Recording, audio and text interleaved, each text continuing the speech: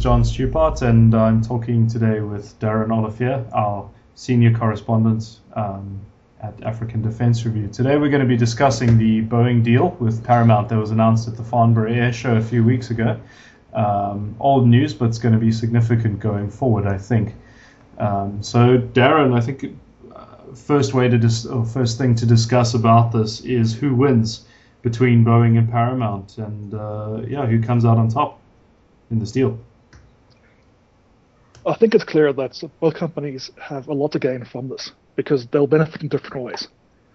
Looking at Boeing's current portfolio of products, they're seeing a sort of block obsolescence and discontinuation of some of their key things like the C-17, F-18, and F-15, so part of the combat side. And at the same time, they have a lack of presence in ground vehicles, and they have very few UAV options available. Right. Although they remain strong in combat helicopters. For Paramount, they have a fairly broad product portfolio, although nothing on the truly high end of the scale. And although they bring an incredible knowledge and level of experience of the African market, they lack the marketing and financial clout that Boeing can bring. Right, and I mean both companies have some expertise. Carry on. Both companies have some expertise in being able to offer integrated solutions, yet Boeing has done it on a scale which is far greater than what most companies have done. So that they have that experience too.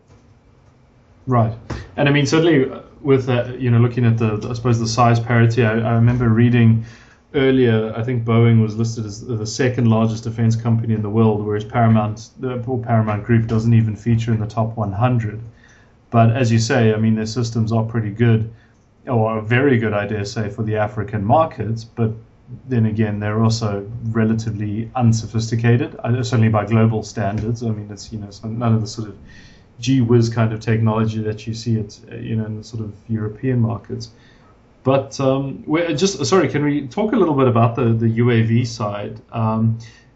Do you think Paramount could actually help Boeing in that regard? Because obviously, I mean, we were talking about the markets, and of course, Paramount will pretty much open the door for Boeing in Africa, and I suppose that's specifically what certainly the largest part that they bring to the table.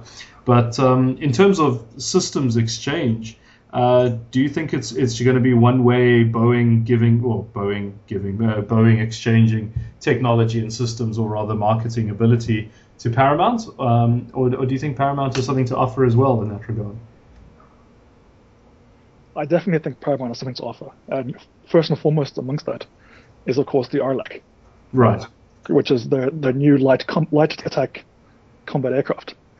This plays in the same space as the new Textron Bell Scorpion, right, and same as the Super Tucano as well. It's effectively a light, very very versatile, propeller-driven attack aircraft.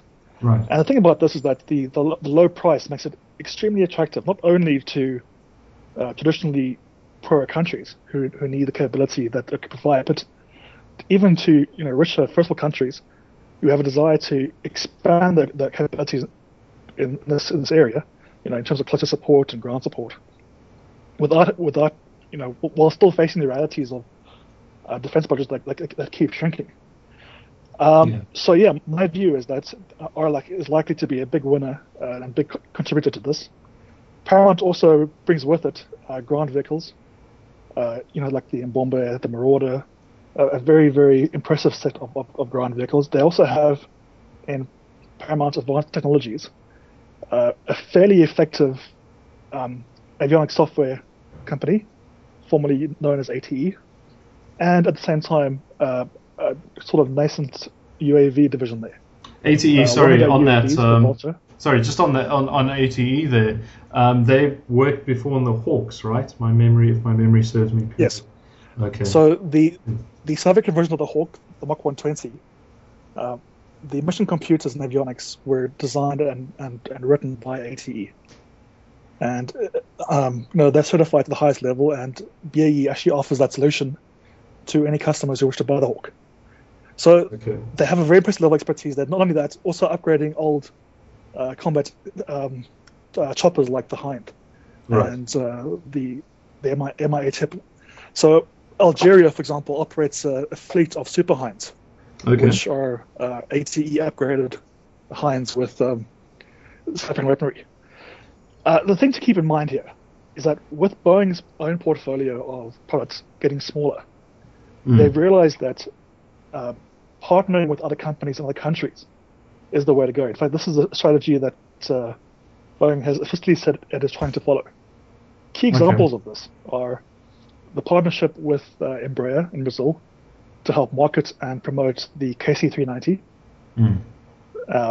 which is, it's effectively a competitor to the C-130J. Another one is a partnership with Schiebel. It's a company that makes unmanned, quite small camcopter UAVs. Okay.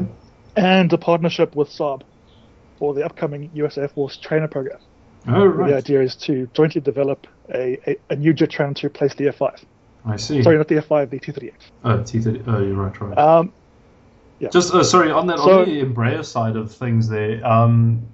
Now, I remember reading about Boeing being involved with Embraer, but I'm guessing it's not with the Tucano, given that Paramount is offering a similar light attack, slash trainer slash doing a little bit of everything, a kind of propeller aircraft.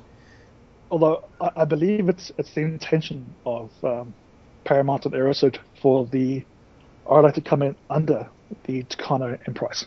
Oh, I see. So it might be that it'll be a different set of markets. Also, the RLAC is designed more as a general purpose aircraft, where it could be used for policing, for general surveillance tasks, for counter EW, poaching, obviously.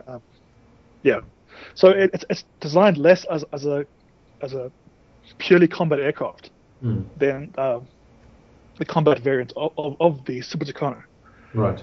Aside from that, you're also going to have countries that are traditionally linked to Embraer and companies that as yet haven't embraced this. And this is also an issue with Boeing's marketing and penetration in Africa. They have a very strong presence north of the Sahara, but almost nothing south of Sahara. Right. In terms of the combat aircraft. And that again is where Paramount excels. Okay. So you really have an opportunity now where Boeing can bring its expertise in North Africa to bear on behalf of Paramount and Aerosat, obviously, because Aerosat and Paramount work quite well together, and Aerosat is the company that's developing the RLAC. And in return, Paramount is able to offer its expertise in contacts and market access south of the Sahara. Okay. The thing to note, though, is that likely this doesn't include South Africa. Yes. So it's not likely that this has anything to do with the SANDF. Right. And I suppose, in that case, you can see as well, it's certainly from 2012 as well, even though Boeing obviously brought the C-17, amongst other things, to AAD to exhibit, there hasn't been much movement, and I suppose we won't see much movement, even until the African Defence Review has passed, or rather the Defence Review, not the African Defence Review, until that has passed as legislation. And even then, we're looking at quite a long haul, I imagine, before Boeing needs to seriously consider that. So, yeah, certainly, I agree with you on that. I think this is definitely something looking outward out of South Africa. And as well for Paramount, off the top of my head, I don't think, if my memory serves me correct, that South Africa is their primary client even to begin with. No. It's largely other sub-Saharan or just other African countries even. Yeah, to my knowledge, the only contracts they have with the SANDF came with the purchase of ATE. I see. So that would be obviously the software in the Hawk. Yeah. And the Vulture UAV, which is used by the artillery for spotting purposes.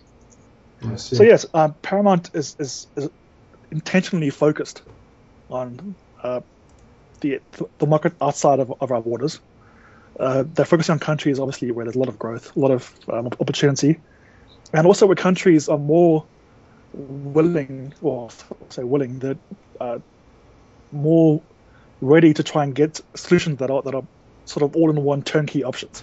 Right. An example of this is when they supplied former South African Air Force Mirage F1s to both Congo, Brazzaville, and Gabon.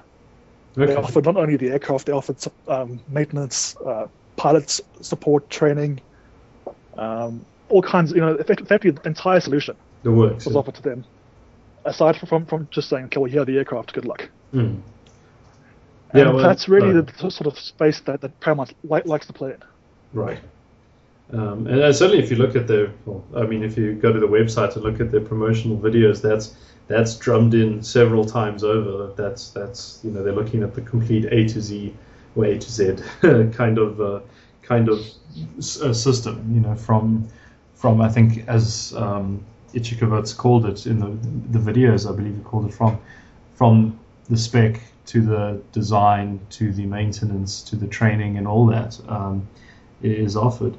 But then going back to the Boeing deal there, I mean, if we look specifically, say, at helicopters, for example, obviously Boeing's got a couple of very interesting things there, such as the CH-47, the Chinook, the MH-6 Little Bird, and other sort of helicopters. Now, that's quite an interesting mix of rotary craft that could be used theoretically in various African militaries, or even just in a sort of civil security role such as border policing. Something like the Little Bird obviously could play quite an interesting role there, where sort of maybe perhaps in a sub RLAC role, even further below the food chain there. But even something as the Chinook, I mean, we've heard you and I at something like Land Forces Africa, for example, talk about a new medium lift helicopter. In a perfect world, obviously, the money has not come yet.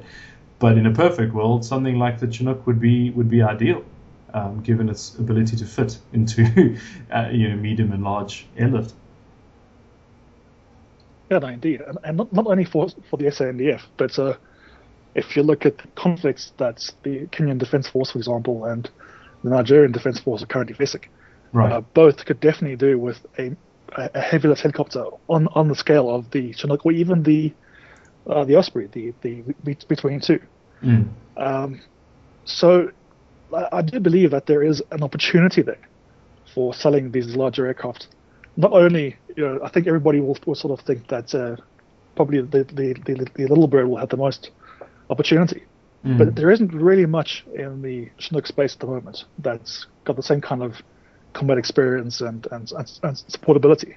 Right. So I would think that they probably do have an eye to that. But whether it's going to be their a real hope or just a sort of outside, we're going to try for this. I can't say for sure. I'm quite optimistic for what this means for the RLAC, to be honest. I think Paramount and Aerostat have hit upon a really interesting niche, and I think their timing is brilliant.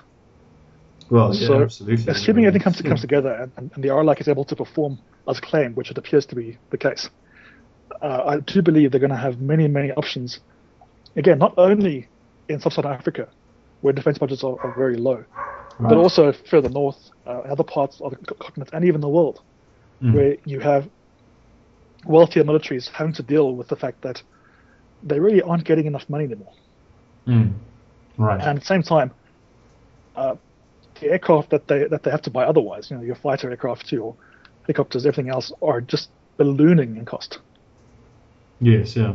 Yeah, I mean, I suppose that's I mean, cost is the big thing there. And then, I mean, following with that, I think maybe just as a final point, if we took out our crystal ball and look ahead next month to African Aerospace and Defense 2014 and Centurion, do you think we're going to see any interesting announcements made by either Paramount or Boeing, or even just a sort of cementing of what happened in Farnborough?